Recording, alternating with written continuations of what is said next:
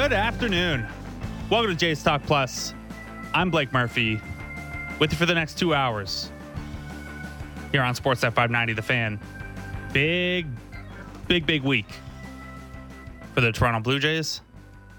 I personally am hoping that week begins with this rain stopping. Heading down to the game tonight, friend in town from Saskatchewan who's never been before. So we're going as fans, not as media for this one. The sun's supposed to come out in the next little bit. Let's cross our fingers. Jays took 2 of 3 against the Rangers on the weekend. 4-3 on Friday.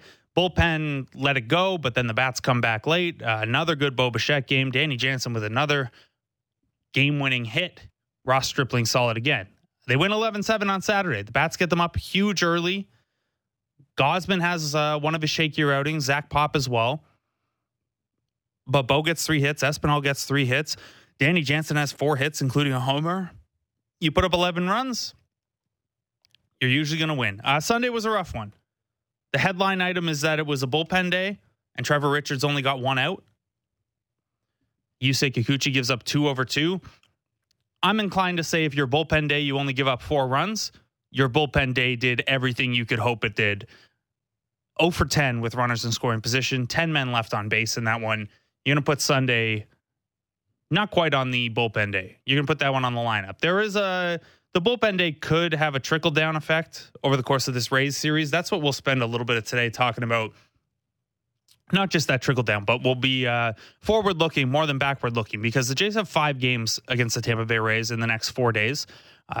To refresh you, they'll play tonight, a 1 o'clock, 7 o'clock doubleheader tomorrow. So not the traditional one that is with the half an hour gap in between. So we'll actually tomorrow do Jays Talk Plus 12 to 1, and then we'll have you for Jays Talk post game 1 rather. Drive time will come in their normal slot, and then Blair and Barker will do post game for game 2. Wednesday night game, and then Thursday's games at 3 o'clock. So again, Jays Talk Plus will be a little early around that game. A lot of baseball. And then it's 3 on the weekend against the Orioles. If the Orioles are still on the periphery of the playoff race at that point, should be an interesting weekend. First, though, it's 5 against Tampa. Tampa cooled off on the weekend. The Yankees hammered them a little bit. So the way things stack up heading in this series is that the Jays are 6 back of the Yankees. The Rays are 5.5 back. Yankees only have 3 games left against those 2 teams combined. 3 against the Jays, 0 against Tampa. Barring a collapse in the lighter part of their schedule that has the Pittsburghs and Bostons of the world, the Yankees are probably once again feeling fairly confident in their division lead. The wild card race, however, all bets are off how Tampa Bay, Seattle, and Toronto are going to finish, especially with all the games left between Toronto and Tampa Bay. Right now, the Jays are in that 3rd wild card spot. Seattle and Tampa Bay each a half game ahead. So if the season ended right now, the Jays will get the winner of the AL Central, which you'd probably be fine with. You'd be on the road, but there's a lot of baseball left to play. And you certainly can't risk shooting for the bottom seed. You risk shooting right out of the playoffs altogether because Baltimore is still only 5.5 back. So basically the gap with Baltimore is if you're very confident the Jays are going to make the playoffs, you should be pretty confident the Jays aren't going to win the division since it's the same kind of gap and we're running out of time here. The AL Central teams are more or less out of the wild card race. White Sox 7 back, Twins 9 back, Guardians leading that division by 2.5 now. Not a lot to dissect when it comes to the AL Central teams, other than whoever comes in 3rd in this wild card race is going to end up playing one of them. Too much time still to shoot for any one of those spots. If you win 4 out of 5 against Tampa Bay here, you probably start looking at, well, you know what? Home field in that wild card game could be pretty important. We know one of Tampa's more high-leverage relievers in Brooks Raley is not able to come to Toronto. He's on the restricted list for this series because he remains unvaccinated. He's the only Tampa Bay Ray on the restricted list for this series. I'm not saying that that's an advantage or anything like that. It's just a reality of if you play that series at home. Seattle only came here once, and the rotation wasn't completely lined up for their best arm, so maybe a couple mystery names there as well. No moves on the Jays side yet today. However, Teoscar Hernandez returned yesterday. It was Otto Lopez going back down to the minors. So Gabriel Moreno remains on the roster with Lourdes Gurriel Jr. still on the IL. We don't have a timeline on Lourdes Gurriel with that hamstring strain. We got to see Gabriel Moreno at some point, right? He's been on the roster a couple days now. We haven't seen him yet. Maybe he gets in the mix in this series, certainly on a doubleheader day with 2 games tomorrow.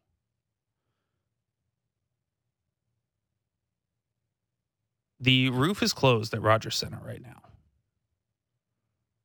That's not surprising. Maybe it'll open up. The Rays made a boatload of roster moves today. We'll get into those. We're going to talk to Adam Berry of MLB.com in a little bit here. We'll get the Rays side of things, see how their very rough weekend might affect how they approach these 5 games. We're going to talk to Chris Black, Sportsnet producer, in a little bit. But joining us right now, Mr. Versatility, Caleb Joseph. He's on TV for the weekend series against the Rangers. He's on radio for the this series against the Rays. Caleb, how are you, man?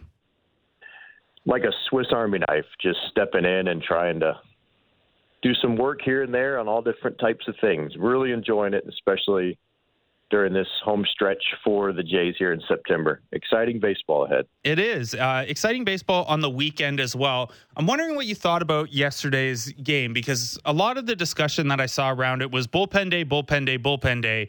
But in my estimation, if you do a bullpen day and your bullpen only gives up 4 runs, you kind of expect to be in that game a little more than the Jays were. You think more of that falls on the hitter side than the pitcher side from that one?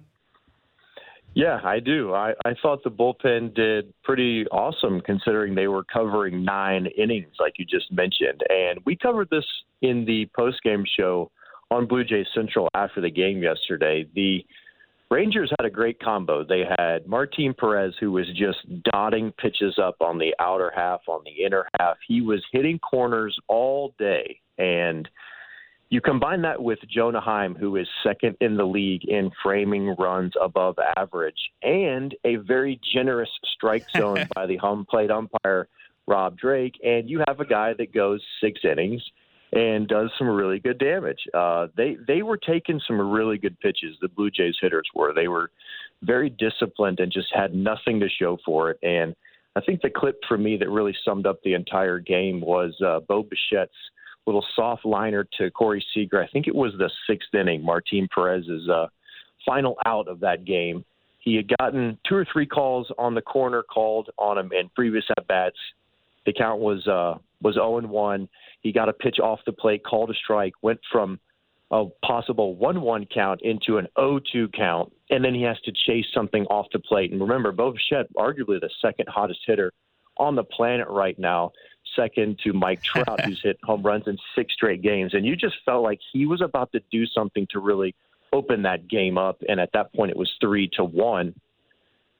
And sorry about that. You thought he was about to he was about to bust it open, and instead he's got to chase off the plate because he can't trust the strike zone. So I think it was a combination of what Martin Perez was able to do in terms of really hitting those corners.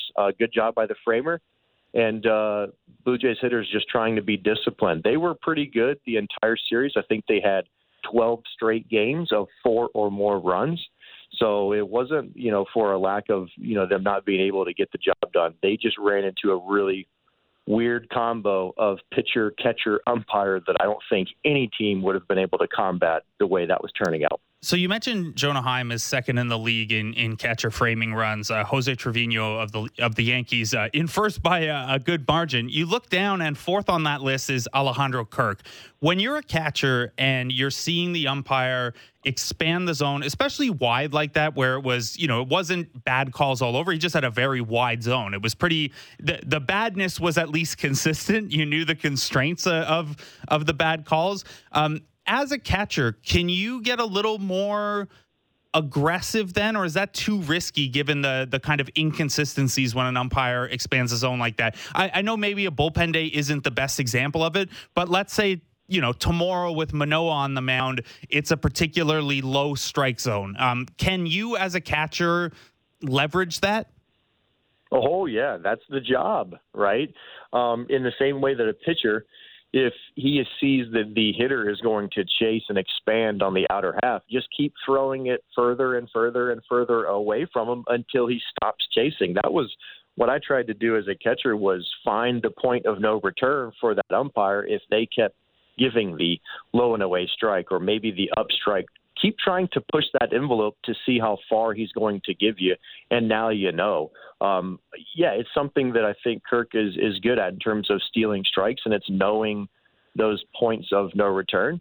At the same time, though, yesterday would have been a really tough game to do it just because of personnel. So then you're trying to balance, okay, is the zone being called on the outer half? Which pitchers do I have that really focus on the outer half?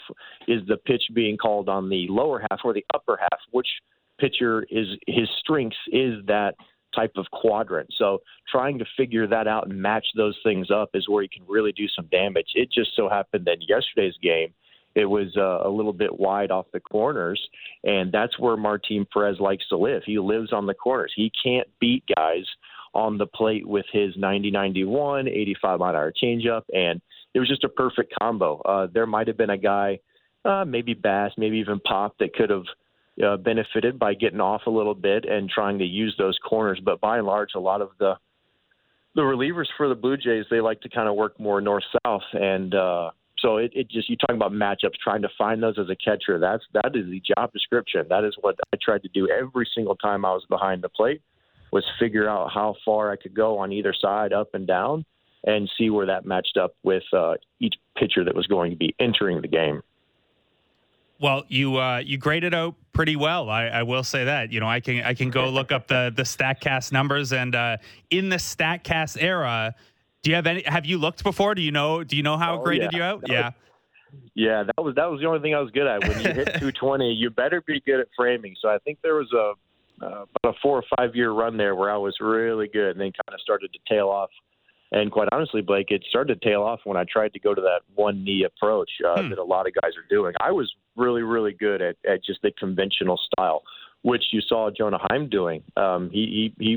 He would go to a knee, he would stay up, and just very little glove movement was what I was really good at. And it worked yesterday for Rob Drake. Now, some of the bigger movements work for other umpires, and that's part of being versatile, is trying to figure out, is this umpire being baited by the big glove snatch, or is just the little bitty glove movement doing it for him? So being versatile is a big thing too. But yeah, that was what I took pride in, was trying to receive the baseball well and make balls appear as strikes. Yeah, the noisiness or the quietness of it is, I think, probably the most frustrating thing from outside. When, I think, I'm one of the reasons I don't like the idea of like robot umps is I think it's completely fair to have a skill like framing. Like, that puts extra value on catchers, that it's a unique thing to the sport. I don't know. I think it's cool. But yeah, the really noisy ones that fool an umpire are the ones that bother me. Speaking of catcher roles, actually, Caleb, I didn't get a chance to ask you last week. The changes to pitch clock, and more importantly, how often a pitcher can throw to first, and the slightly larger bases. Do you think we're going to see more of an emphasis back on catchers' ability to control the running game, where, over the last couple of years, it's been a lot more about blocking and framing than it has been your ability to throw down to second? Do you see that coming back around the other way a little bit? I do, and I don't. I do if the teams start re-emphasizing that and putting that as point of emphasis, right? So the reason it went backwards is because there's an argument to be made, whether right or wrong, that attempted stolen bases are a waste if you have a guy that could potentially hit a 2-run or 3-run homer behind the base runner, right? So I think I read something on the Twitter a couple of days ago, maybe even today, that it seems like baseball might be moving backwards to move forwards, if that makes any sense. Trying to move the rules backwards to create things that were happening before a lot of the analytical changes to get the game more interesting. So, right, moving the shift backwards, not allowing guys to throw over so that there are more runners hopefully encouraged to run. You add in the bigger bases, that might help as well, cutting down possibly 2 or 3 inches for a guy having to slide in with the old oven mitt on the hand. I love it. I think the game is fun when there's action. I love it when there's hit and runs. I love it when there's stolen bases. I think that's when baseball is super fun. I think the pitch clock is going to be a big part of that. But, Blake, quite honestly, the guys are chasing the way they're paid. And I think this is a massive point that is so underrated. Guys are chasing the OPS because that's how they're paid. And how is OPS really distinguished? Well, most of it is through the slugging percentage, right? So the guys that are getting on base, that steal bases, those guys have kind of been, their value isn't as good because the slug isn't there. And so instead of the 9-hole guy that might move the ball around the field and steal the base, he's trying to slug the ball out of the ballpark. And so all of those little factors start to play in, and guys will chase the way they're paid. It's just very obvious. So while I love the rule changes and I think they're going to help promote some more action in the game, I still think ultimately it's going to come down to how guys are compensated in terms of a real massive widespread shift in the game.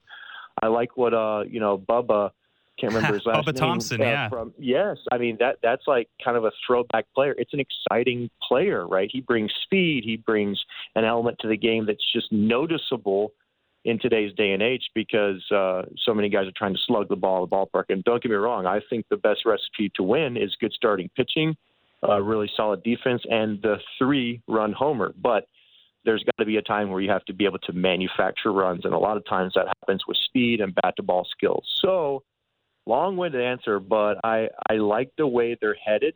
I hope it is joined by the way that they compensate the players so that the game can get back to that really super fun and exciting brand of baseball that's a lot of action and not just 3 true outcomes. Well, here's what I'll tell you. I'll get to work on an OPS, but instead of just OPS, it'll count like your net stolen bases as a total base. So if you have 20 steals and 5 caught stealings, that's like having 15 extra total bases on your total. We'll find some sort of way to work it in there. There you go. Yeah. Exactly. There you go. And then we'll have guys with like a 3-foot-long sliding oven mitt to try to cheat the numbers even more. Caleb, let's look ahead now. Let's we have 5 games in. Oh, we just lost Caleb. We're going to try to call him back. We're going to try to get Caleb back on the line. What I want to talk to him about, and what I'm sure you guys have opinions on, especially after this weekend, it feels like every Yusei Kikuchi relief appearance is encouraging for like 14 seconds and then goes away. He has not had success as a reliever. However, the strikeout rate has looked, and it's looked pretty good. He has 19 strikeouts in 10 innings. He's also got a 7.20 ERA. He's also got 7 walks in those 10 innings. He's surrendered 3 home runs. If things were going poorly as a starter, his ERA is about 2 points higher as a reliever. You saw the cost of that yesterday, where it's a bullpen day and he's supposed to be the ball guy. Really, he's supposed to be the starter in that slot. At least a couple months ago, you were hoping that and planning that. And then he's the bulk guy out of the bullpen, but he can't really go past 2 innings because he gets into trouble. And the Jays seem to be protecting him from a second time through the order, as well as he tries to figure this stuff out. You're in a playoff race here. You can maybe get away with keeping him around as, the rosters are expanded now. You play him in a low leverage spot here and there. But we've seen him in some 7-run games where you need to bail him out with a different reliever. We've seen him on a bullpen day where you got to get him out of there quicker than you might hope. At a certain point, they might need to revisit the idea of sending Yusei Kikuchi down to work on some of this stuff at AAA, which, yes, he has to approve based on the language of his contract. But the reports were that he was open to that earlier in the year. Or you need to revisit that neck strain and see if maybe it isn't still strained a little bit. Caleb Joseph is back with us on the line. Caleb, with how the bullpen was used yesterday, and again, fairly effective for a bullpen day to only give up 4 runs over 9 innings, but you did need 6 relievers in total. When you look ahead at this 5-game and 4-day set against the team you're chasing, if you're John Schneider, do you have to kind of can you even manage this with the 5-game window in mind, or you kind of have to take it game by game and deal with the trickle down if you have to use more or different guys than you'd plan? Like, I guess, are you taking a 1 game at a time approach, or are you looking this more as, well, we got to take 3 out of 5 here? And we lost Caleb again. There he is. Sorry, Caleb. We got you now. Yes, considering. So sorry about that. Considering how they were used in the last game, I think you have to go at least game to game for the first game. You've got to get through the first game, see where you're at. When you can get 2 consecutive starters to go 6 or 7, now you can start to kind of play the longer game. But they're going to have to find a way to get through today's game. Hopefully Barrios can go out and really give them some length, and that will really set up for the next 4. But again, when you're head-to-head and you're able to make up and lose ground in one game, and you've got 5 of them against the team that you're really hunting down, each game is so important, obviously. So I think you go game to game until the game at hand presents you with an opportunity to start thinking ahead.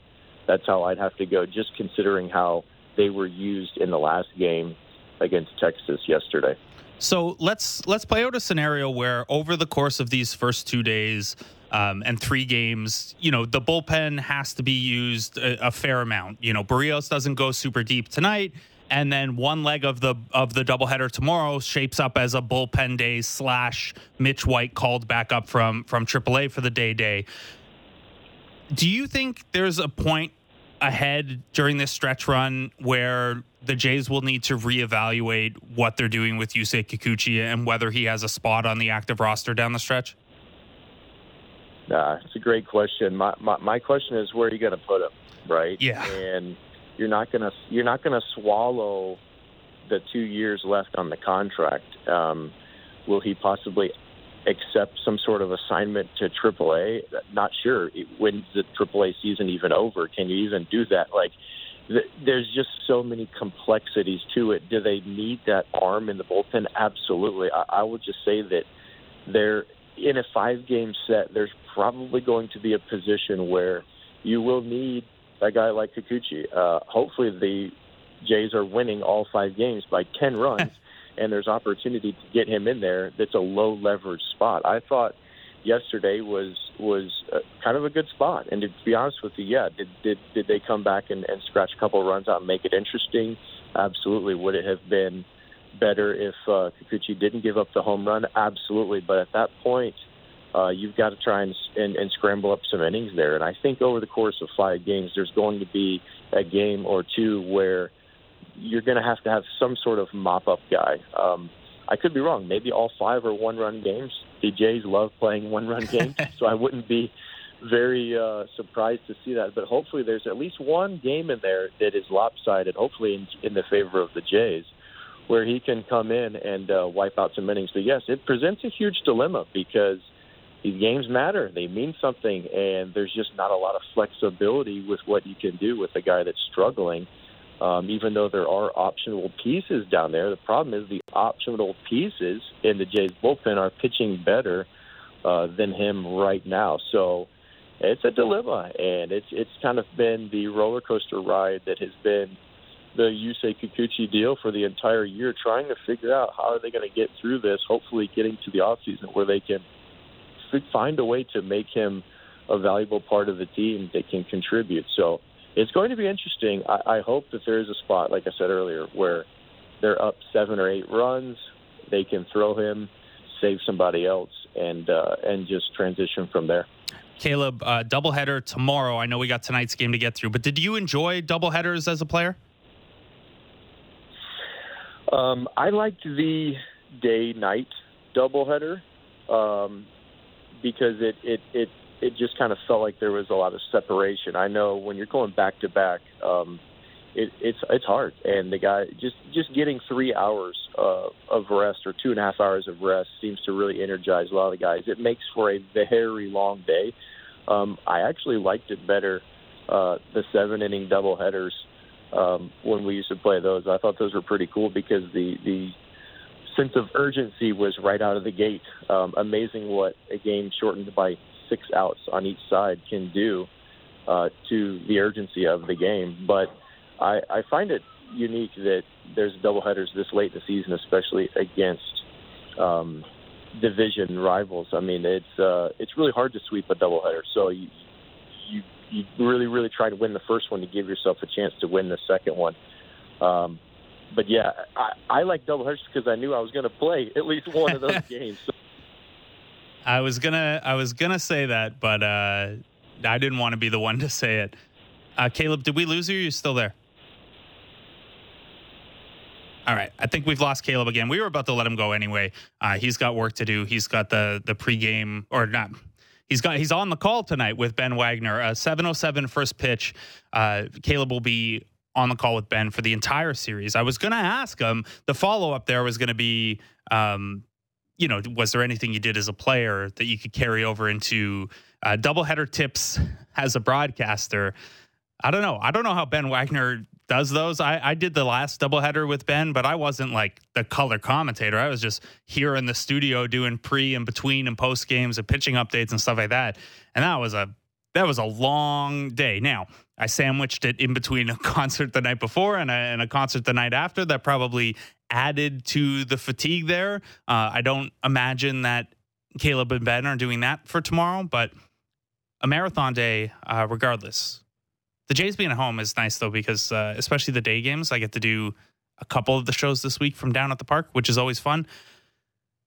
Not down at the park is Chris Black. He's done as producing Blue Jays game for the season as he transitions now to other roles at Sportsnet. We're going to talk to him after the break. We're going to see what he's up to, and we're going to see if this is just a long con from him to elbow his way into more Jays Talk Plus appearances. Chris Black next on Jays Talk Plus on Sportsnet 590 The Fan. Great daily gambling advice from JD, Blake, and Ailish in the Fan Morning Show's Wake and Rake. Subscribe and download the show on Apple, Spotify, or wherever you get your podcasts.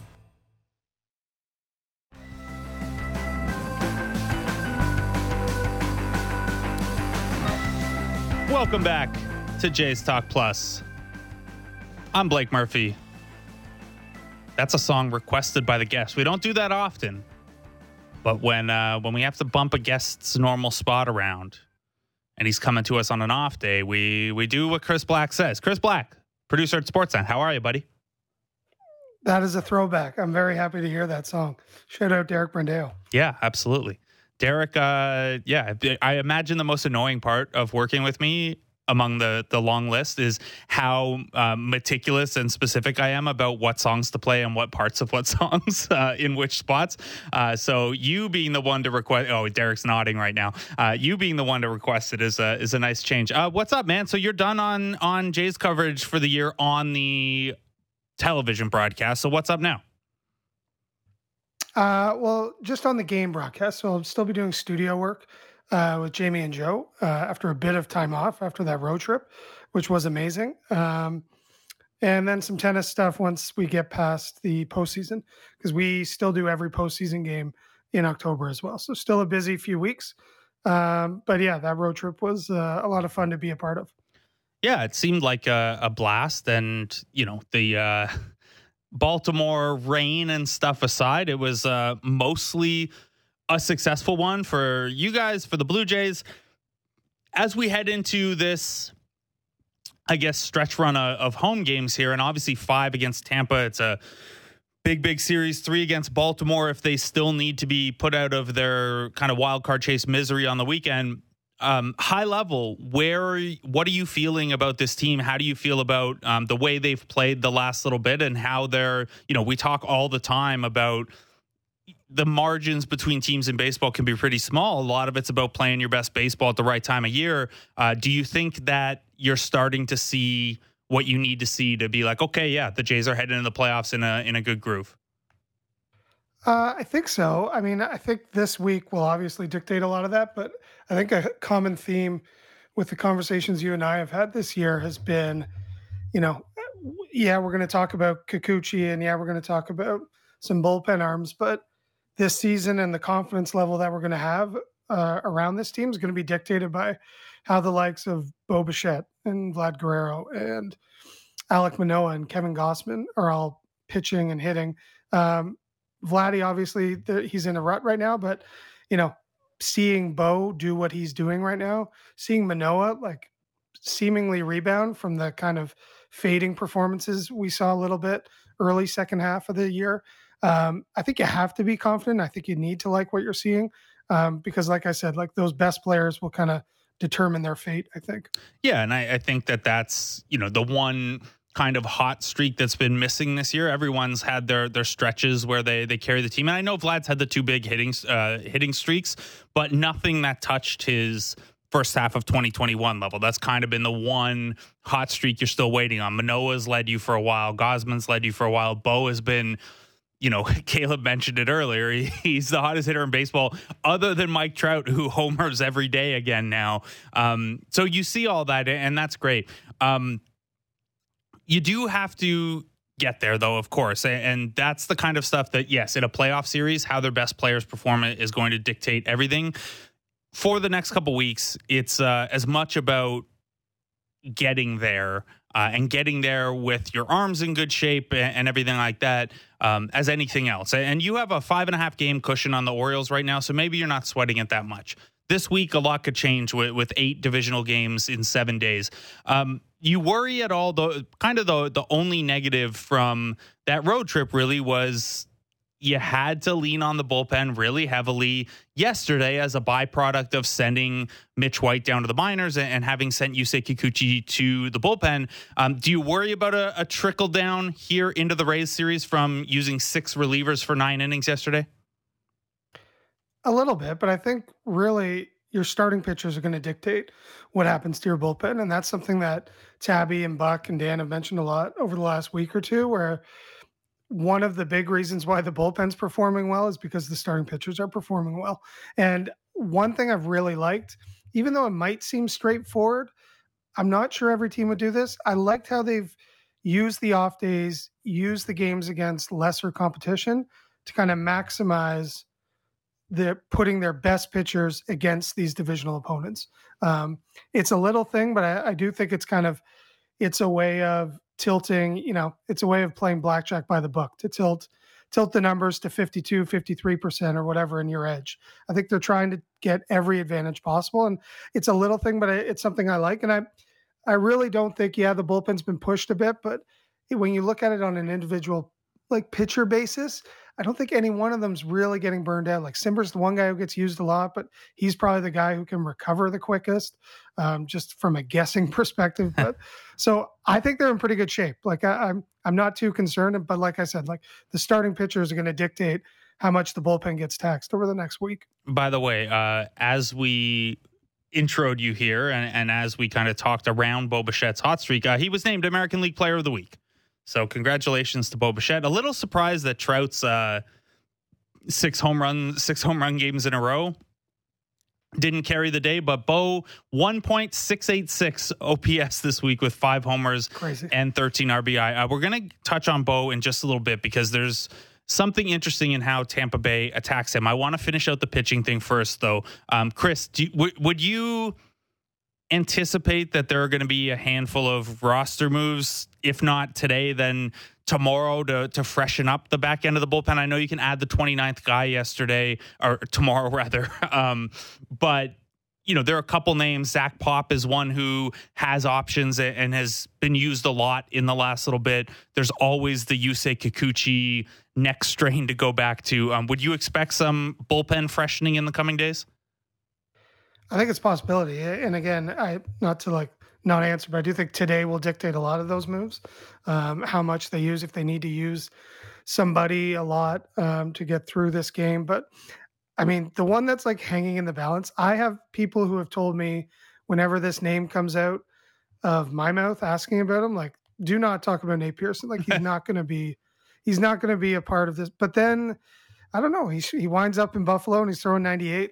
That's the one that's intriguing, but I totally understand anyone who says, well, you can't even think about that as an option. But to me, it's more intriguing than a Casey Lawrence. I'm not really sure who else could come up and kind of be a contributor, but Lawrence could give you the length, right? So, I mean, it depends on if you're just looking for someone to help you get through a game tomorrow, or whether it's you're looking for an arm that can get out. So that's the one I'm going to be watching for the next couple of weeks, because we've all been waiting so long, and we've all been watching the Twitter universe kind of the Blue Jays Twitterverse kind of break out anytime he pitches in Dunedin or Buffalo. So it's going to be interesting to see what happens over the next little bit with him. Look, we did that with Julian Merriweather for like the whole year, and look at him now. His stuff looks decent. It does. He gets hit, but like there are weapons. Like it's the same thing that I was saying with Richards when he was going bad. And obviously Richards didn't have a good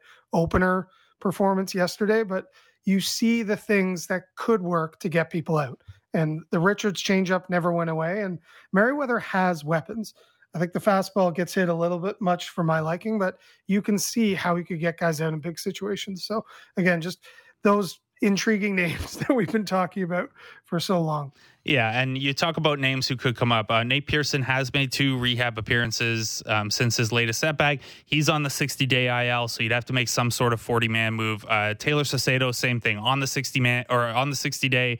He's made 5 rehab appearances, so you might have to actually make a decision on him soon-ish. Anthony Kay has just made a couple of rehab appearances, and then the names that aren't on rehab assignments are not sexy ones. They're, Foster Griffin, Trent Thornton, Matt Gage, Thomas Hatch, even Hagen Danner, who Hagen Danner's the one guy that if you need a 40-man spot, he's been out since April. I don't understand why he hasn't been moved to the 60-day IL yet. Anyway, the Rays made a boatload of moves today in their bullpen coming off of a rough series against the Yankees. For them, those Rays, at least the Rays relievers, have had a lot of success against the Blue Jays. We don't know with some of the call-ups. We've got to, talk to Adam Barry of Rays.com in a little bit here and get the scoop on Cooper Criswell and things like that. But we know that the Rays relievers have had success against the Blue Jays so far this year. They're high leverage guys anyway. And Chris, you've noticed something within the Rays having a lot of success against Bo Bichette. So back in Bo's rookie year, 1.012 OPS against the Rays. In the 3 years since, 739, 512, 495.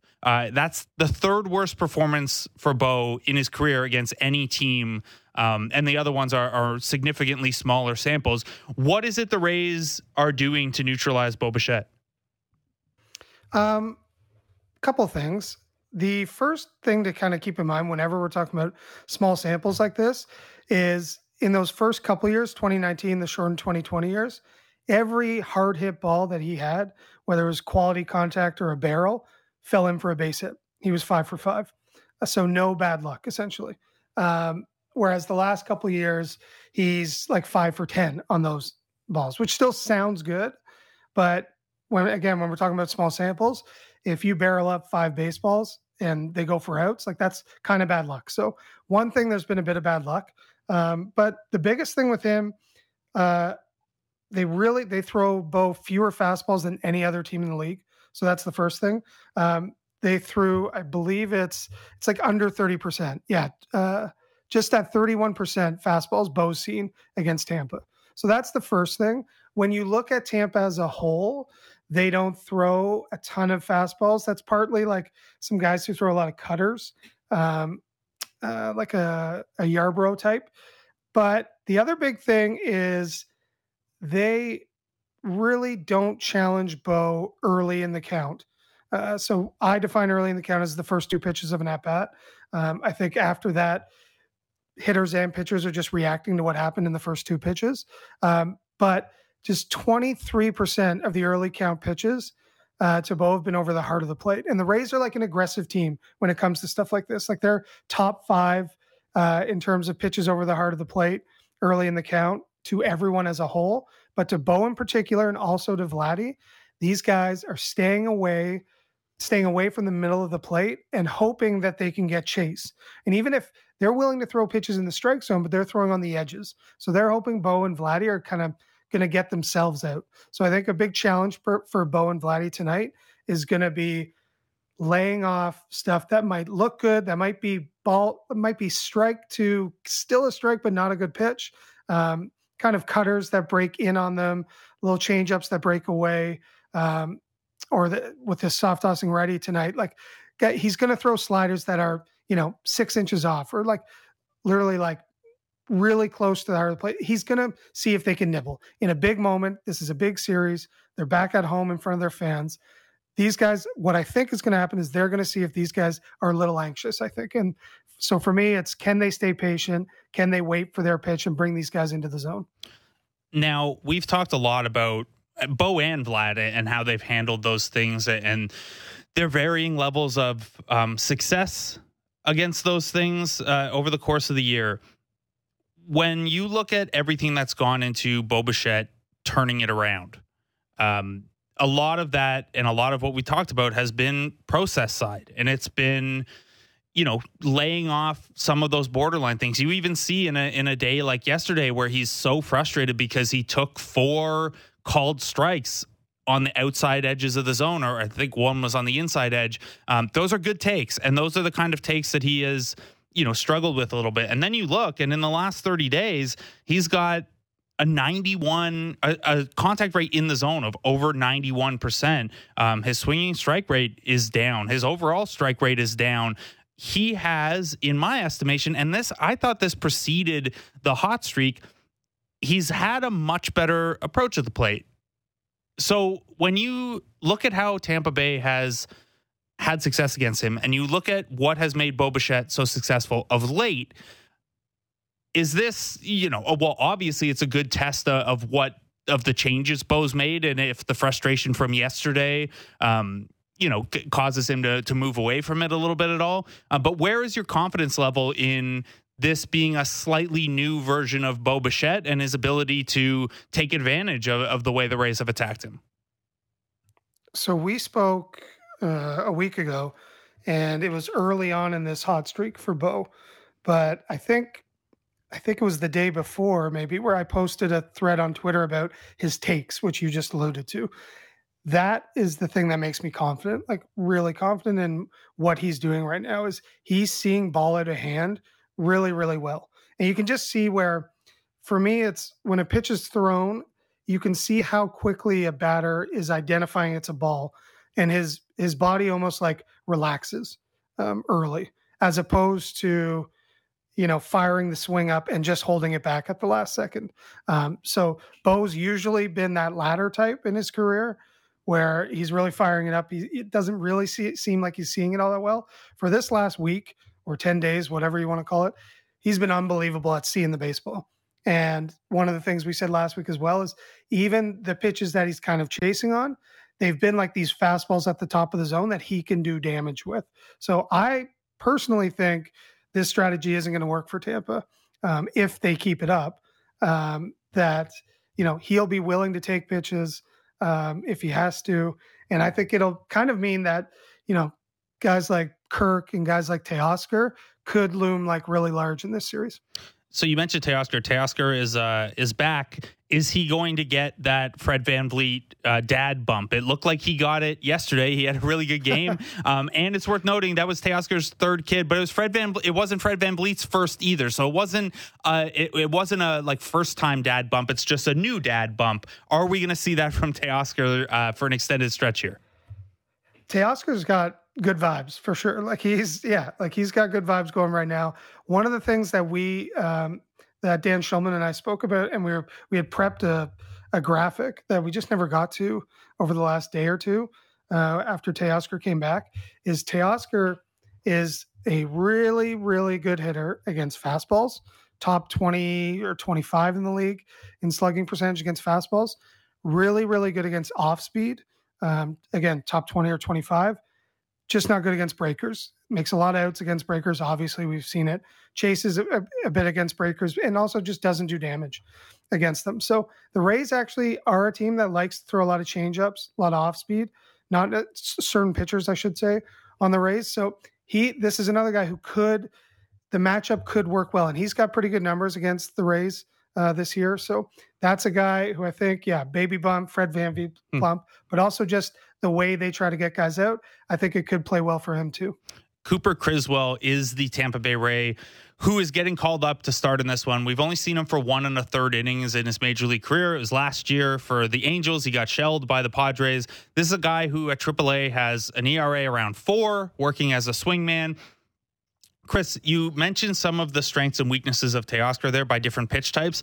And I'm guilty of falling into this as well. This idea that kind of junk ballers or guys without elite stuff or even just an elite profile have had the Jays number this year. Now, I dug in, and the Jays are third in weighted on base average against all pitches that come in under 95. You break that down, and they're ninth against breaking balls, sixth against off-speed pitches, and then, second against slower fastballs and sixth against harder fastballs. Basically, the takeaway there is like maybe they're a little worse against breaking balls, but for the most part, if you're top 10 against every type of pitch, you're a pretty versatile lineup.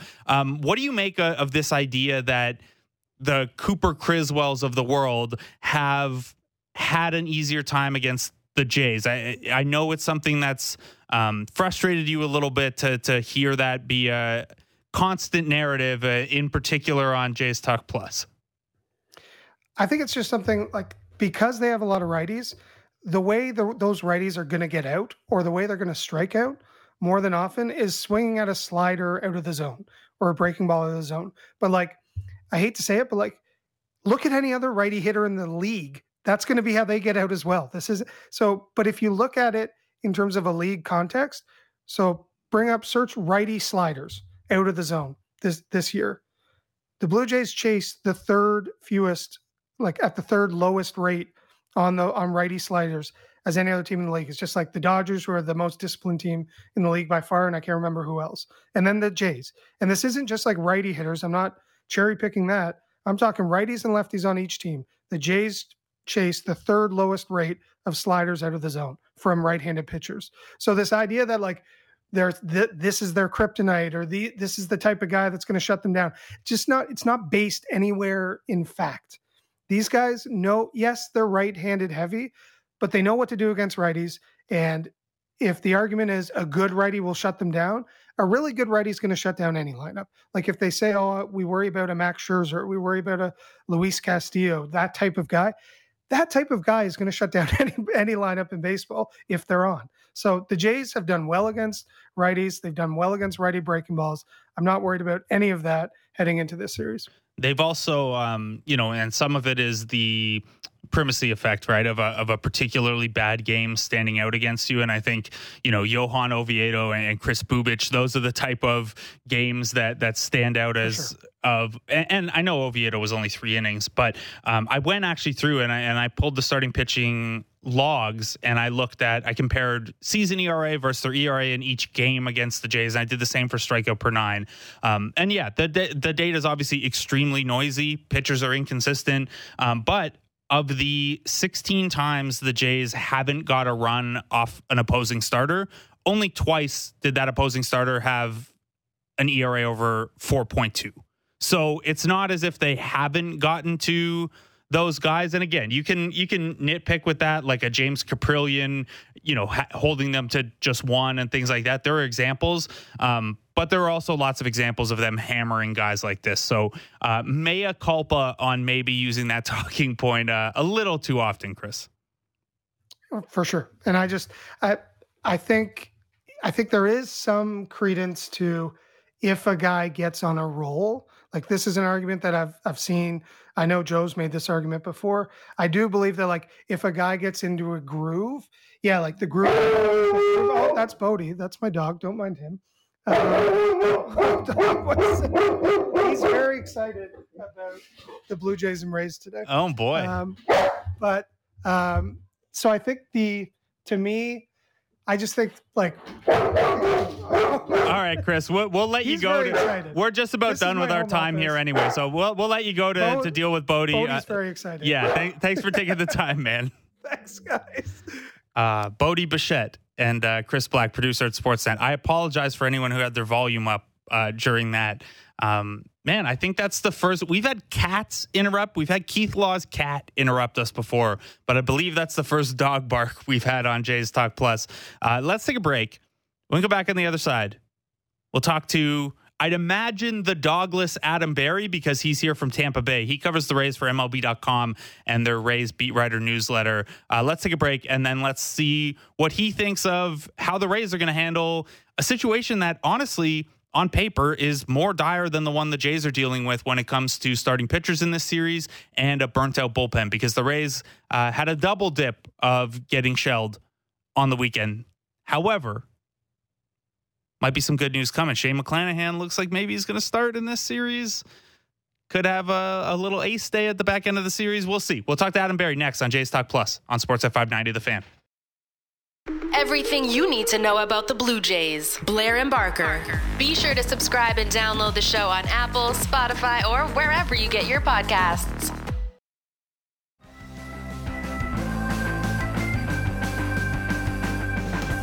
Welcome back to Jays Talk Plus. I'm Blake Murphy, trying to soothe the energy a little bit after Chris Black's dog exploded our ears. We'll be all right. Oh, that's Bodie. Don't do that. No, I don't want this to be a drop. I don't want this to be something you can play. I don't like that. No more dog barking. Let's talk to our pal Adam Berry, MLB.com, Rays beat writer, about this series. Tampa Bay comes in having lost a bit of momentum from that AL East chase. They fall to 5.5 back of the Yankees, but they will surely be looking to get it going. You're never safe when the Rays are in town for 5. Joined now by Adam Berry of MLB.com, of Rays.com, of the Tampa Bay Rays beat writer newsletter. Adam, how are you, man? I'm doing fine. How are you? I'm doing well. I'm trying to rest up as much as I can. We got 5 in 4 days here. It's the new Toronto-Tampa special of always just having maddeningly long series because of those reschedules. How are you feeling? That's right. These two teams get together for a long time and a good time, apparently. So, bit of a step back on the weekend for the Rays. It looked like an opportunity to maybe take the next big swing at the Yankees in that AL East race, and the gap's still only 5.5. It's doable, but does it feel like a little bit of a missed opportunity for the Rays coming out of that weekend? Oh, for sure. I mean, you go into Yankee Stadium with plenty of momentum, the way that they've been playing lately. You think a sweep basically changes the entire tenor of the division race. All of a sudden you have the Yankees back on their heels a little bit. The Rays seem like maybe the aggressor, just with all the momentum they would have built up at that point. But then it wasn't necessarily just that they lost, but how they lost the last 2 games. A pretty commanding and convincing victory in Wander Franco's return from the injured list on Friday. Another, a great start by Drew Rasmussen and his return from the paternity list. And then just 2 terrible starts where they had to burn through their bullpen and got beat up. And then, you're out of it from the first inning, basically, in games like that. And those are dispiriting. And then you think, what it does to the division race. Instead of being, in a virtual tie or, one behind the loss column, now they're looking at a 5.5 game deficit, which, they're going to say all the right things and say, focus on winning series, win a couple of games, the Yankees lose a couple of games and all of a sudden it's close again. But it's the same advantage that the Rays currently have over the Orioles. And I think most people are pretty confident at this point that the wild card teams are going to be the wild card teams come October. So, how really insurmountable is that lead at this point, 5.5 games with less than a month to go? It really didn't change things a lot, but, they can't take too much time being disappointed about it because this is just as big of a series and could have a huge impact on where the Rays and the Blue Jays are going to be playing in the wild card series. Not only 5.5 back now, and the Jays are 6 back, but the Yankees only have 3 games left against Toronto, 0 against Tampa Bay. So if you're looking at, could the Yankees blow this more? Obviously, they've lost some pretty winnable games in series over the last couple months, but they're in a position to kind of not only control their own destiny, but control it without having to beat Tampa and Toronto too much. The Rays focus from here. Let's say, again, like you said, they'll say all the right things, but let's say there's an implied acceptance that, the division is out of reach. What is the focus from here for the Rays? Would they very much value the ability to host 3 games at the Trop in a wild card series, or is this a situation where they maybe look at the AL Central winner and lick their chops at the thought of sliding to the 3rd wild card spot? Yeah, I've actually had some conversations with people about that, and, they say, that's a pretty dangerous game to play, trying to slide your way down to the last spot in. You slip too far, and all of a sudden you're out of the picture entirely, and you've played yourself. So I think their focus is on winning series at this point, trying to put themselves in as good a position as possible. And frankly, there is an advantage to playing that home game, that home series, I should say, in the wild card series, because, the travel would be an issue either way based on the two teams that they're currently up against. If they fall into that 5 seed, you're either going clear across the country from Boston to Seattle to play a crowd that is going to be starving for postseason baseball at this point, or you're coming up here where the crowd is especially, raucous in October. It's a great environment, a great atmosphere for the home team, not so much for the visiting team, and they would be without at least one key reliever who's still unvaccinated. So I think their goal, if at all possible, is to, get that home wild card series. They've also played great at Tropicana Field this season. They're 47-24 right now, which is a huge home field advantage if they could potentially get 3 games there, no matter the opponent. I certainly understand the argument that, the Central winner is going to be the worst team of the bunch pretty clearly, but, they were a much better team than the Red Sox when they played them in the ALDS last year, and they still lost that series in 4 games. So, it just takes the right team getting hot at the right time. So you really need to give yourself every advantage possible, which for them would be the home series. So Brooks Raley, the one guy who's on the restricted list and now coming to Toronto, part of a whirlwind of moves for the Rays today as they get ready for this 5-4. And you mentioned, it wasn't just the loss, but it was the how of those losses. Corey Kluber has a career worst start. Is there, this is probably overthinking it, but is there a potential small benefit to that, or it comes around the other way where they could potentially start him Thursday instead of on full rest because he only threw 30 some odd pitches? I think you could maybe see him come back a little bit, but the good news for them is they have Shane McClanahan pretty well lined up to come back Thursday, which is as big of a morale boost as you could probably get at this point of the season. That's your ace. That's a guy who was on fire, before he went down with the shoulder injury, and you're getting him back after the minimum stint, most likely, assuming his bullpen sessions here in Toronto go well. That's most likely what you're going to see on Thursday. Really, all that the last 2 days did is just kind of screw up their plans heading into a series where you can't really afford to have your plans screwed up, hence the long list of roster moves that I'm staring at right now, because then you have to send Luis Patino down. You had to use Ryan Yarbrough yesterday to clean up that mess. Yarbrough was supposed to pitch today in some sort of role, so instead they used that roster spot cleared up by Brooks Raley going on the restricted list to bring up Cooper Criswell, who's pitched once in the majors, to start, the opener of a really big series. So it certainly did a number on their pitching plans. But the good news for them is, if they can get through today, if they can survive the doubleheader tomorrow, they do have Drew Rasmussen, the August pitcher of the month of the American League, going Wednesday, followed by, ideally and hopefully, Shane McClanahan on Thursday, which is a pretty good way to potentially end the series, even if the start could be a little bit of a mess.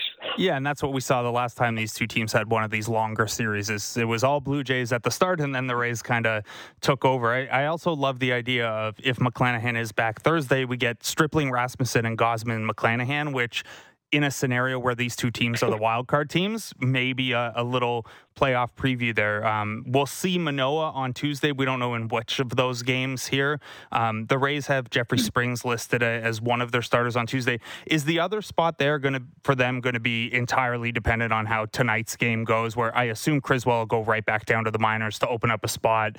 You get the 29th man, but I'd imagine that has a lot to do with who they need to use and how much tonight.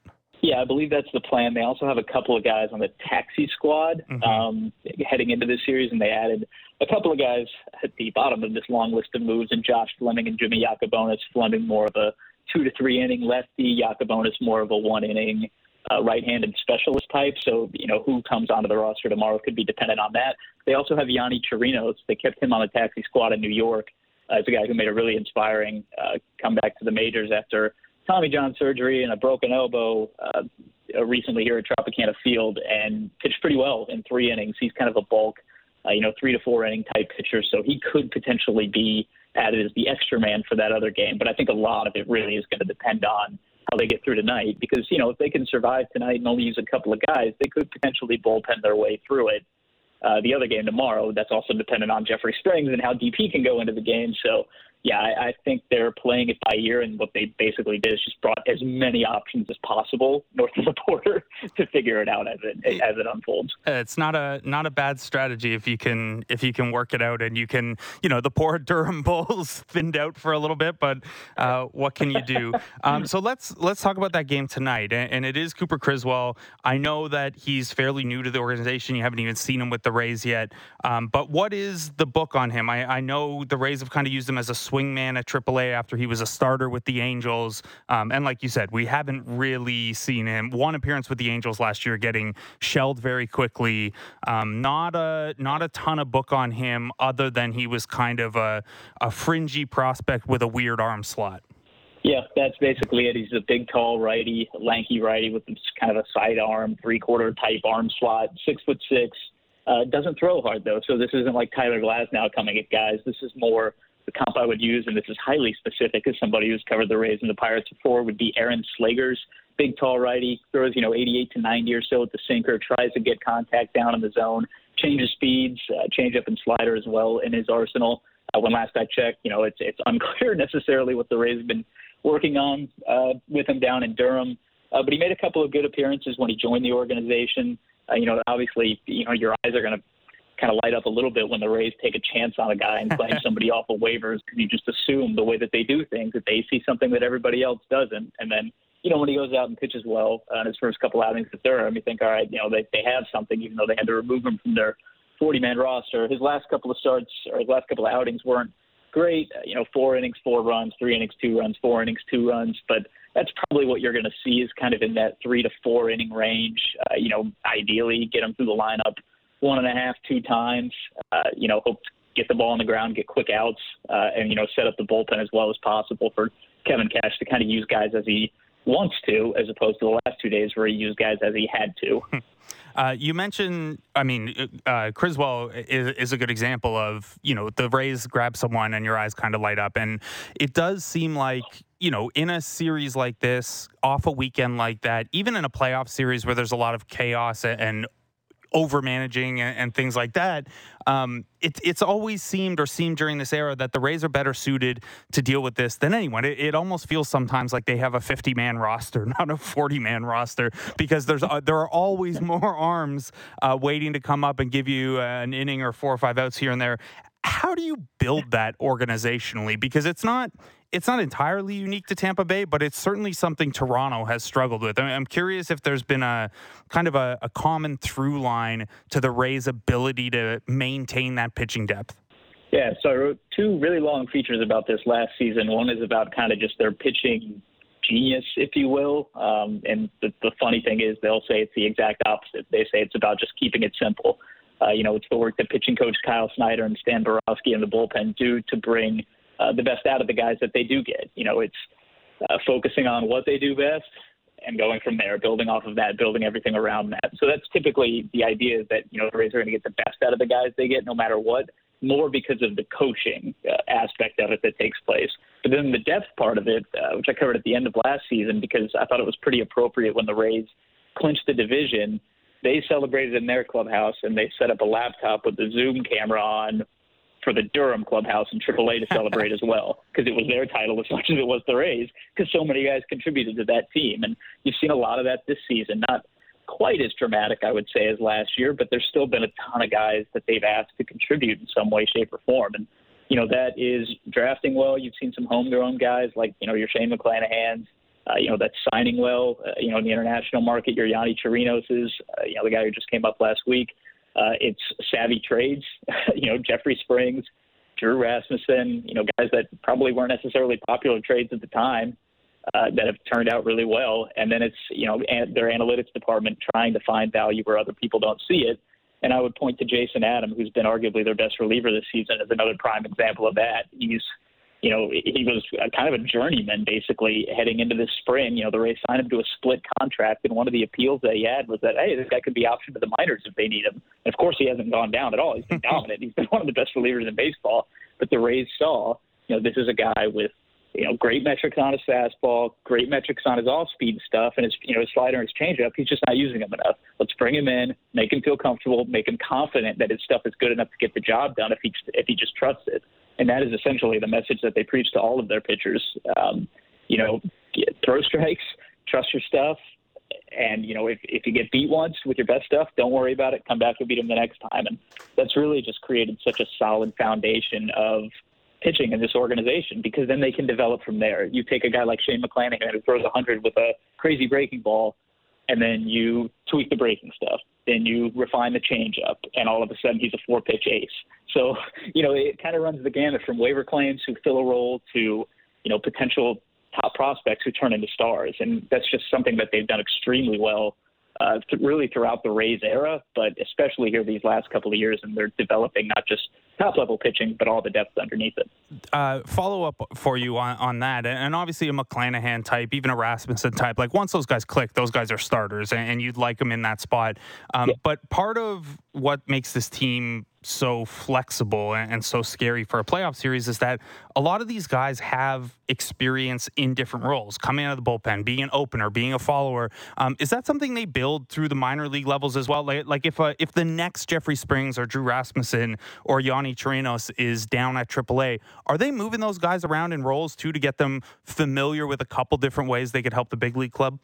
Yeah, there are a handful of prospects who are kind of your priority types who will be on a set schedule to start, and they'll start. They won't follow. They won't be an opener. They will pitch, to the extent of their pitch count every time they can. Like that's like your Taj Bradley's. He's their top pitching prospect. He's in AAA right now. But otherwise, yeah, I mean, they do experiment with kind of flexibility. You'll see some prospects when they come into the organization, they'll be an A-ball and, they'll start in the second inning. You're like, well, this guy's a starter. Why? It's, just to get them used to it. And sometimes it's, as much they want to get the reliever experience in the first inning as well. So maybe that's, a guy you can test out as an opener going forward. But yeah, I think it's funny the way that even Springs kind of came into this role was, he was a reliever last year, a starting prospect back in like 2017 in the Rangers organization, but he had that history behind him. So, when they were running out low on arms and they were so beat up early in the season, and they used him as an opener and it goes well, or they used him in an extended outing and it goes well. And you say, all right, well, let's add an inning to that. Okay, that works. Let's bump him to the front of the game and have him start. Build on that, and all of a sudden you've got yourself a good, 6-inning quality starter in Jeffrey Springs. It's, the communication, I think, is as vital as anything, is telling players why they're doing what they're doing, helping them understand how it benefits them, and then guys just kind of take off from there. On the offensive side, these two teams have similar, I mean, I don't know if the philosophies are similar underlying it, but they've had similar results in that a lot of what drives the offense is having no bad hitters in the lineup. It's one thing to have stars at the top. Obviously, Arozarena and Yandy Diaz are hitting like MVPs the last month. In Toronto, you've got kind of Springer, Vladimir Guerrero Jr., and Bo Bichette at the top of the lineup. But for the most part, what stands out to me is you look at the Rays' top 10 players by plate appearances, Taylor Walls is the only one who's had a below-average season at the plate once we adjust for some league factors. You look at the Jays in the top 11 in plate appearances, and Raimel Tapia is the only one below average. Is that a big part of the Rays' strategy, that they'll, if it means sometimes sacrificing at the absolute ceiling, to make sure that you have no soft spots in your lineup? Yes, that's huge. And I mean, I think from their perspective, given their market and their payroll and everything, it's not so much that they're sacrificing at the top end, it's that they can't play in the top end quite as often as some other teams can. You hope to land a Randy Arozarena in the trade. You hope to develop a Wander Franco who, is going to work his way into that upper echelon as well. And, you hope to trade for a Yandy Diaz who turns into the hitter that he's been this season, and sign or, acquire a Harold Ramirez under the radar. But the idea is, yes, depth. It's depth and matchups and, flexibility in a sense in the way that you can attack pitchers. That's the other thing that stands out about this lineup this season, and I just wrote about in the recent newsletter, is that they have a real diversity of profiles in their lineup. You have the Randy Arozarenas who strike out a lot but can run into some home runs and also has some speed. Yandy Diaz works as tough and at-bat as anybody in the majors. More walks than strikeouts, which is practically unheard of in this era, but he does it. Harold Ramirez is that way, doesn't strike out, puts the ball in play. You have power, you have plate discipline, and you don't really have any soft spots. And if you do have one, it's like you mentioned, Taylor Walls, who is a premium defensive shortstop, kind of in the mold that they dealt with Kevin Kiermaier offense being what it was, which is roughly below league average slightly for years, because he was an elite defensive center fielder. If you're going to give up, essentially an out in the lineup, you have to be getting those outs back on defense. Otherwise, yeah, there are no easy outs necessarily. It is quality 1-9, giving yourself a chance to score essentially in any inning. You're not going to, when they're healthy. I will say I covered a lot of games this season where they weren't healthy, and there were a lot of innings where you could just say, all right, maybe they'll get them in the next inning. But at this point, when they're kind of fully functional, yeah, you're seeing a deep group 1 through 9 that can attack pitchers in different ways. Speaking of the Rays' depth, just came down. The Red Sox claimed Yu Chang, so Yu Chang's off to his 4th team of the year. Little baby hit to the Rays' depth. Last one for you, Adam. The acquisitions of Jose Siri and David Peralta, not entirely uncommon for the Rays to be buyers at the deadline in a lower tier of guy. How well have those two fit? And is that in Siri's case, it's probably a no doubter, everything that they had hoped for. How has Peralta fit, and how have those two guys changed the way this lineup looks, the way this outfield looks?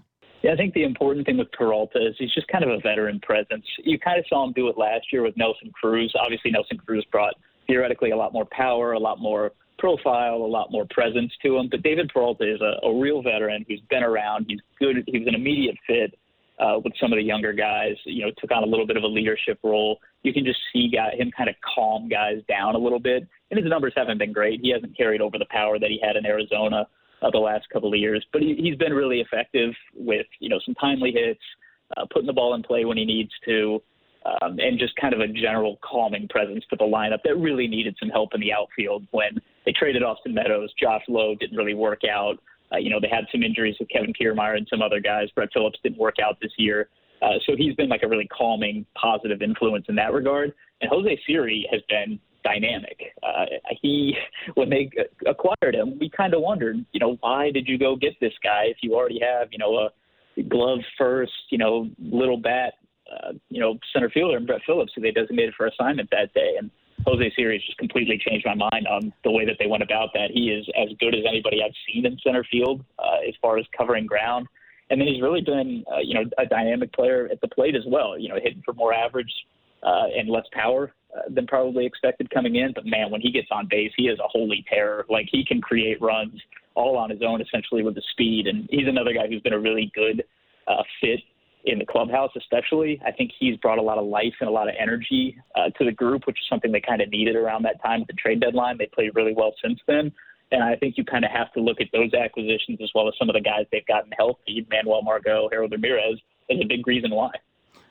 I knew it was going to work out well for the Rays because Jose Siri was like my very low end. You know what? If the Jays are trying to get an upgrade on that bench center fielder spot, and it ends up being Whit Merrifield and Jackie Bradley Jr., and then the return of Bradley Zimmer after that, and then the Rays get him. I'm like, oh yeah, this one's gonna bite them for sure. Adam Berry, MLB.com, Rays.com, Rays beat writer newsletter. Thanks so much for taking the time out, man. Find some rest in around this 5-4 set. Absolutely, will do. Appreciate you having me on. It was Adam Berry, MLB.com, does the Rays beat writer newsletter. Over there, a lot going on in Tampa in terms of transactions.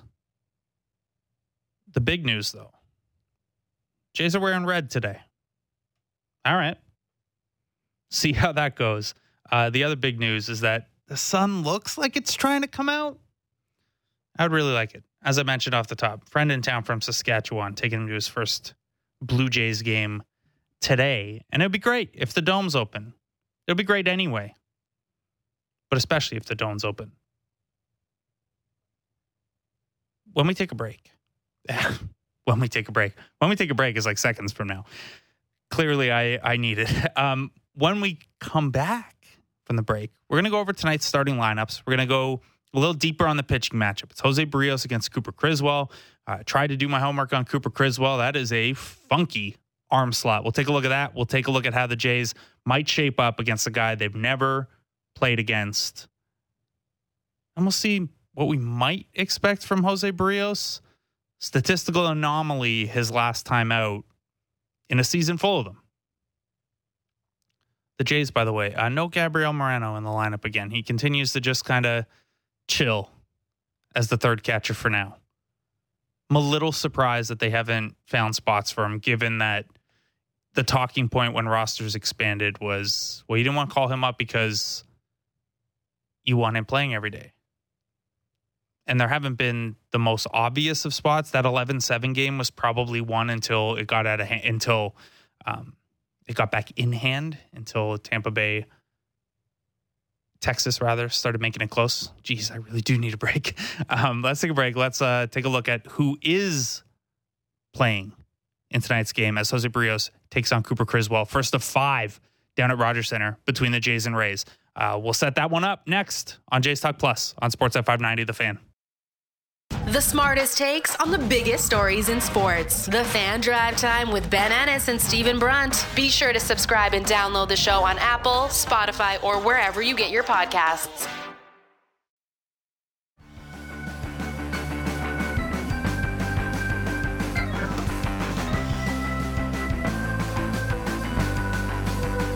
Welcome back to Jays Talk Plus. I'm Blake Murphy.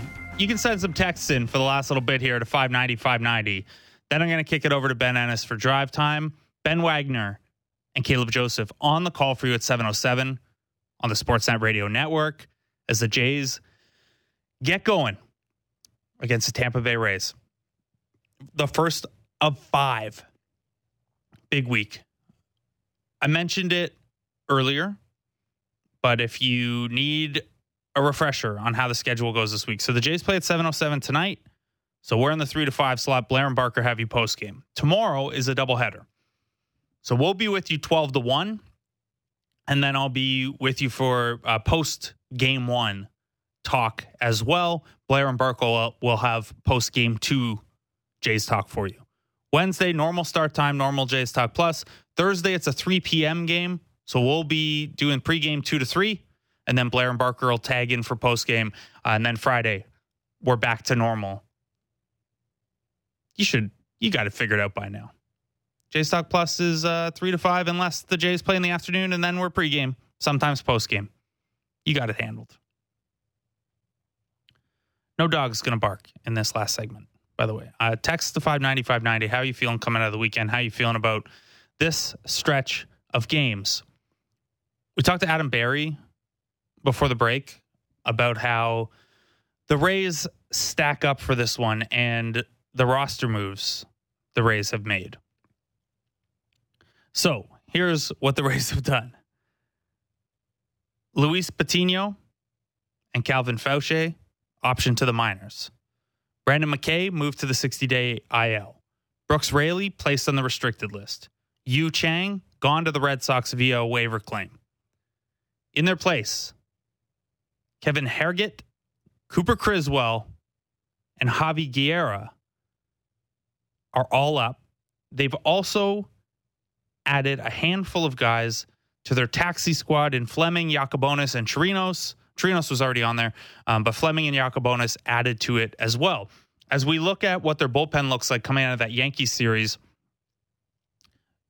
the big guns are ready to go. Fairbanks, Adam, and Pache are all well rested. Javi Guerra coming up from the minors, also well rested.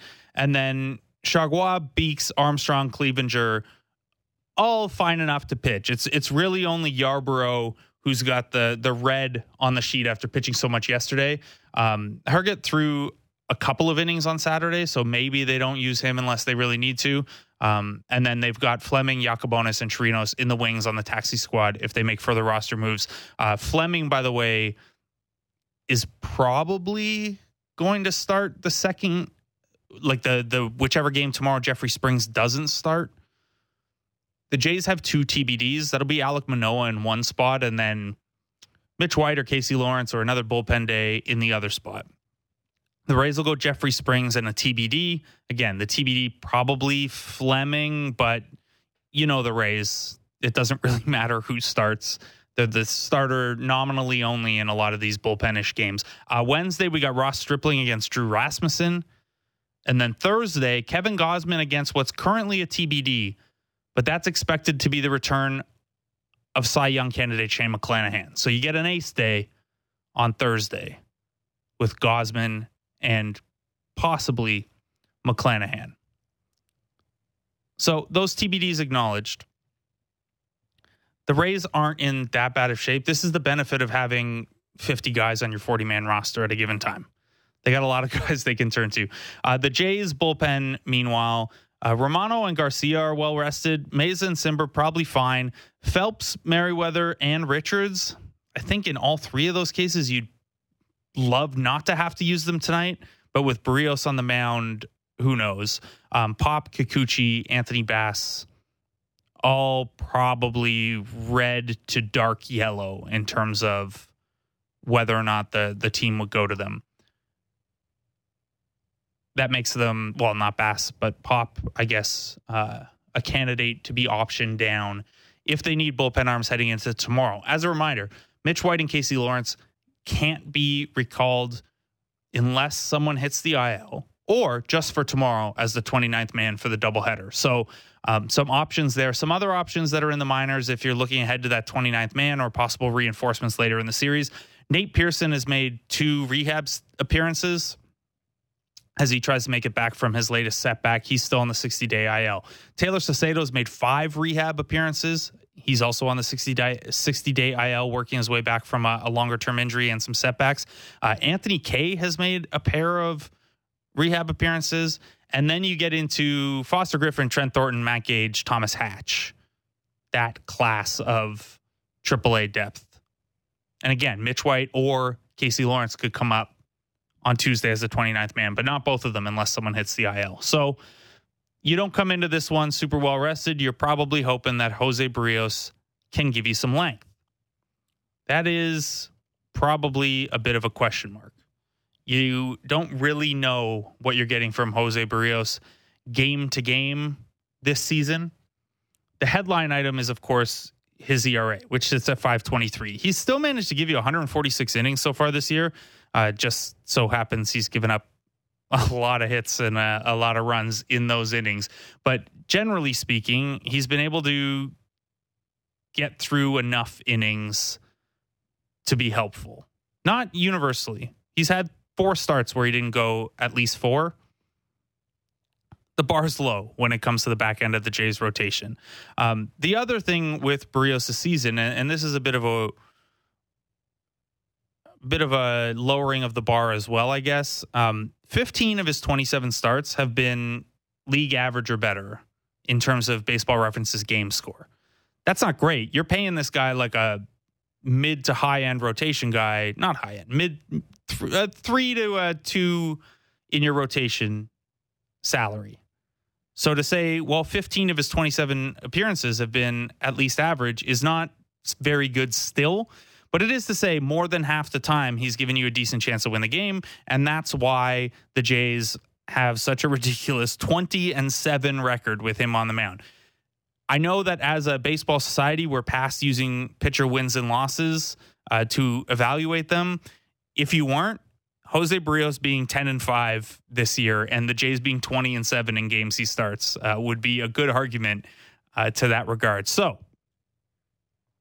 that's Barrios on the whole. He is coming off of 2 iffy starts where the results actually weren't that bad by the standards of this season. So he had, if you go back to the middle of August, he gave up 2, only 1 earned over 6 2/3 at the New York Yankees. Had 9 strikeouts in that one. It's a really encouraging start. Next time out, he gives up 2 runs on 5 hits over 6 against the Red Sox. Again, in Fenway, 6 Ks. You're feeling pretty good. Comes home against a much lesser Cubs team and gives up 4 runs on 10 hits in 5 2/3. That was one where none of those hits really blew you away.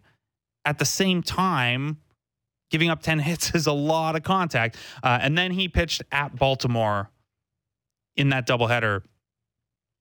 Gave up 3, 2 earned over 6. It was fine. The bigger concern in that one, that he only struck 2 batters out.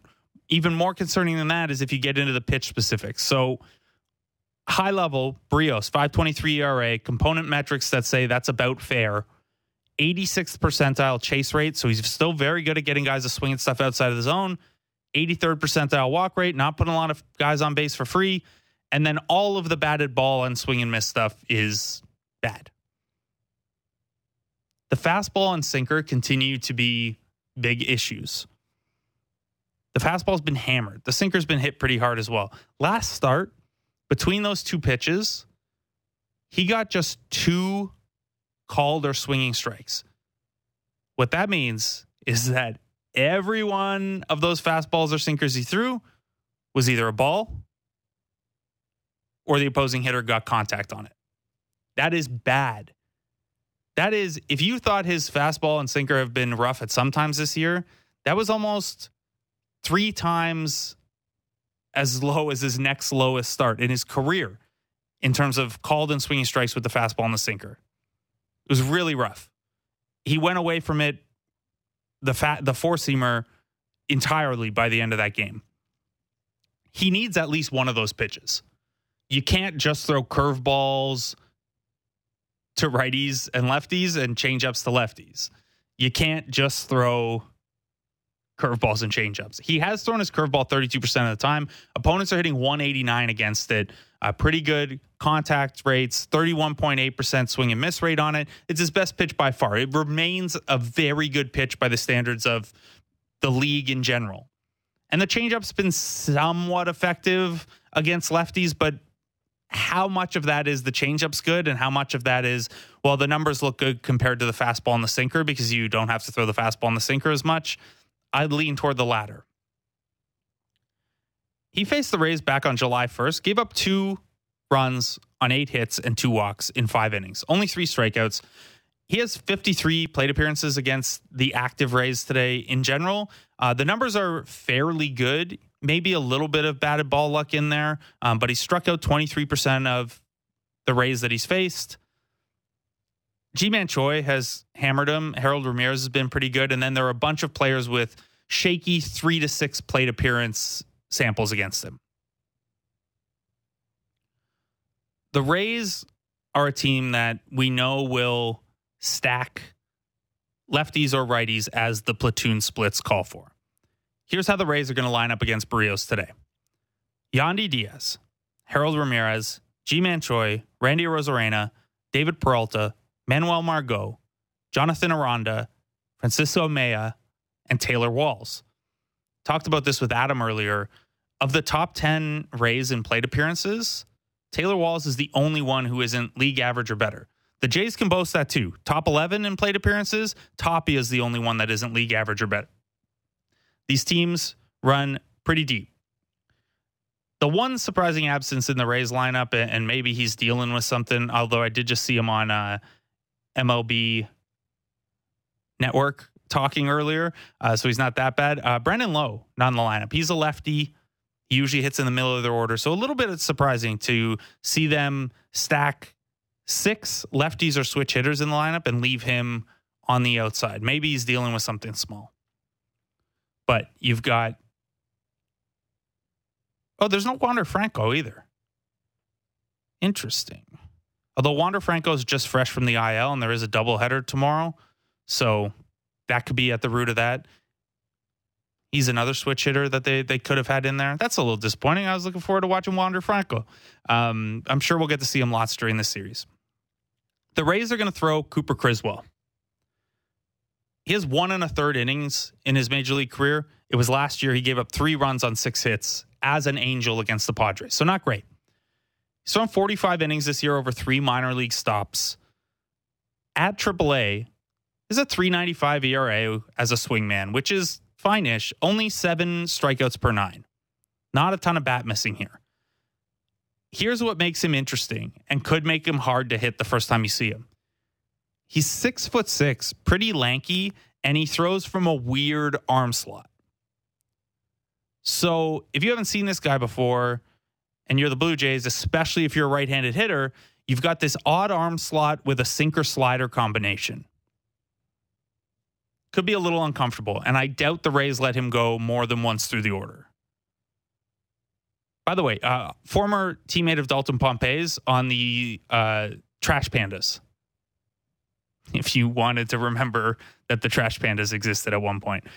So he'll go sinker, slider, changeup. To righties, it'll be heavy sinker, slider. And again, it's the weird arm slot that potentially makes him effective for weak contact and ground balls. Doesn't miss a ton of bats, though. And as we talked about with Chris Black earlier, the whole junk ballers dominate. The Jays thing it doesn't really hold up under statistical scrutiny. It's just there's the odd anecdotal game where it feels that way. And let's be honest, it's the Rays. If you are ever going to expect an unknown guy to have success against you, it would be with the Tampa Bay Rays. More interesting than Criswell, because Criswell, even if he's cooking, probably won't stay in the game too long, is that this Rays bullpen is very, very good. Even thinned out or fatigued, they're a very good bullpen. And Pache, Chargois, Beeks, Adam, and Fairbanks all have good to incredible numbers against the Blue Jays, not just this season, but in their careers in some cases. So how are the Jays going to try to solve Cooper Criswell and the rest of the Rays bullpen? They'll line up like this.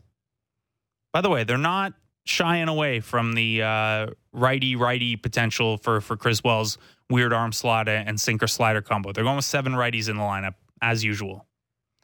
George Springer will lead off. Vladimir Guerrero Jr., Bo Bichette, Alejandro Kirk at DH, Teoscar Hernandez back in right field, Matt Chapman, Kevin Biggio at second, Danny Jansen catches Jose Barrios, and Raimel Tapia rounds it out in left field. So a reminder, Lourdes Gurriel is still on the IL. Otto Lopez is back to the minors. Gabriel Moreno still hanging around as a third catcher on the bench. So your bench today is Jackie Bradley Jr., Bradley Zimmer, Gabriel Moreno, Santiago Espinal, and Whit Merrifield. The Rays will do a lot of they're capable of doing a lot of platoon stuff with their bullpen. They have 4 lefties back there. The Jays aren't really a team you need to worry about that. If you're bringing in, maybe you bring a lefty in for the Biggio, Jansen, Tapia part and bait the Jays into making some pinch hits, and you risk the Jansen against the lefty, but the Jays don't have the type of marquee lefties that make you worry. The other side of it is much more interesting, where the Jays will start Barrios against a lefty-heavy lineup, and the Rays with a couple of, assuming Wander Franco and Brandon Lowe are available off the bench and aren't dealing with injuries, they're just managing their workloads coming off a full series and with so many games this week. That's a couple of interesting pinch hit options, and the righty-lefty switch hitter balance to make John Schneider's life difficult.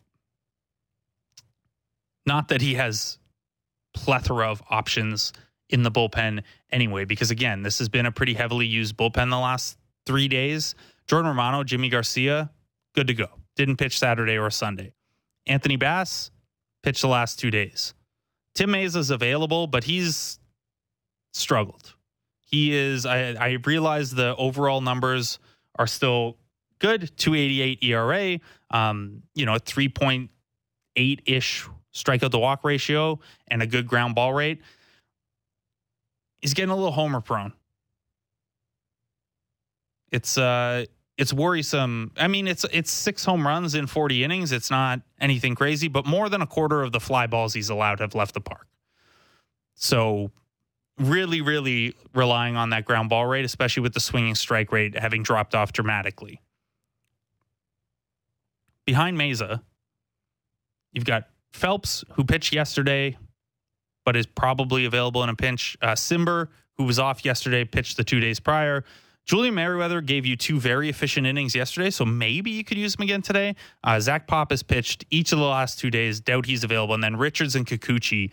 Richards, who would be behind Mesa, Schneider's next choice for getting through a tough lefty-heavy part of the order, given his splits and the effectiveness of his changeup. Threw 26 pitches yesterday and didn't get out of that first inning. I don't know if they'd want to run him back out there right away. Yusei Kikuchi, probably not available with 43 pitches thrown yesterday. Your bullpen, you can't really complain about the state of your bullpen when your 2 best guys are available. But if Jose Barrios doesn't give you length, things could get dicey for tomorrow's doubleheader pretty quickly. Again, tomorrow's doubleheader, we know Alek Manoah will start one of them. We know Jeffrey Springs will start one of them. Each team with a TBD on their own side. On the Jays side, we're assuming probably a Mitch White or Casey Lawrence activation to head up a pseudo bullpen day. And on the Rays side, possibly Fleming. The other thing is, of course, you got a allow for a lot of roster moves over the course of the series, over the course of this week. Everything is static until it's not. And even if it means, it's hard this time of year because if you send a guy down, he's down for 15 days unless there's a doubleheader or an IL stint. So, do you want to lose Zach Pop for 2 weeks again? If you really like what he's bringing to the bullpen, you might have to if it means getting a fresh arm up to beat the Rays in one of these games. Couple quick texts before we go. Matt in Toronto asked if my friend from Saskatchewan is his cousin. I don't think so. Sorry about that. Someone asked if you could just DFA Kikuchi and be done with it. That was Colin in Calgary. I answered him on the text line, but if you were curious as well, no, you're on the hook for the money then unless someone claims him, which just isn't going to happen. This late in the year with 2 years left on that deal, you're better off just getting to the finish line and hoping something can resolve itself in the offseason. The benefit of DFAing him now versus at the start of next year, if things still aren't figured out, is minimal.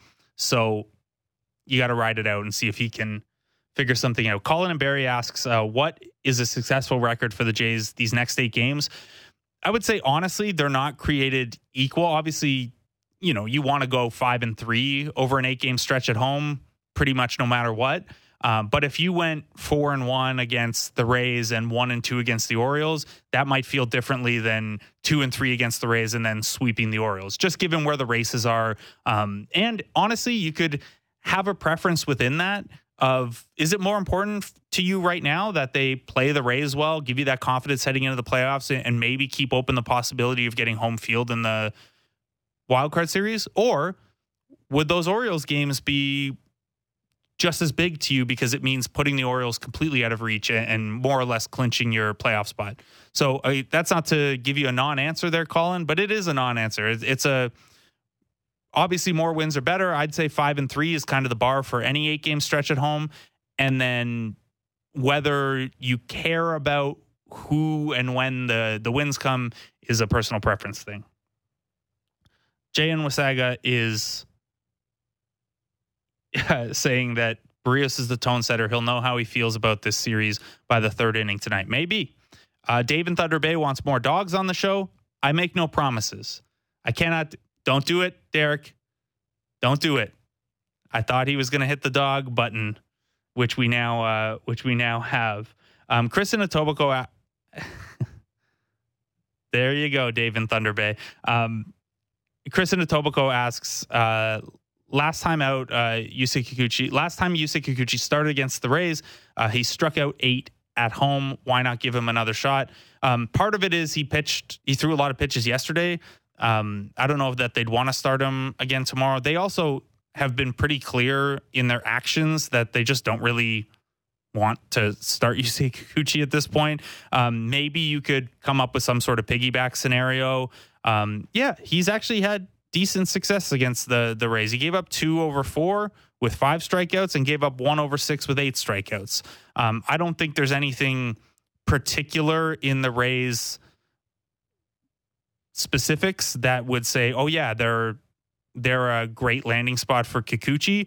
It's probably just a matter of the Rays caught him in the few windows where Kikuchi was pitching okay this season. Maybe there's something there, though, with the way the Rays profile against lefties. They are an above-average offense against lefties, though, and they strike out a below-average rate. So on the whole, there's not something there.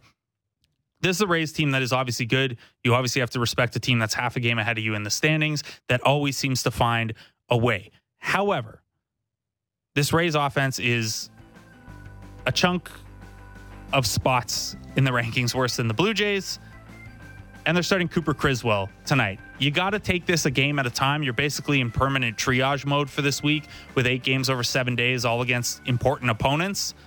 You would hope, if you're the Blue Jays, what you can do tonight is get a little length from Jose Barrios and get the Cooper Criswell early enough that the Rays are scrambling for more call-up arms for the doubleheader tomorrow. We'll be back with you at noon tomorrow to tee up game 1 of that doubleheader. Drive time's next. Ben Wagner and Caleb Joseph with the call at 7:07. Blair and Barker postgame on Sportsnet 590 The Fan.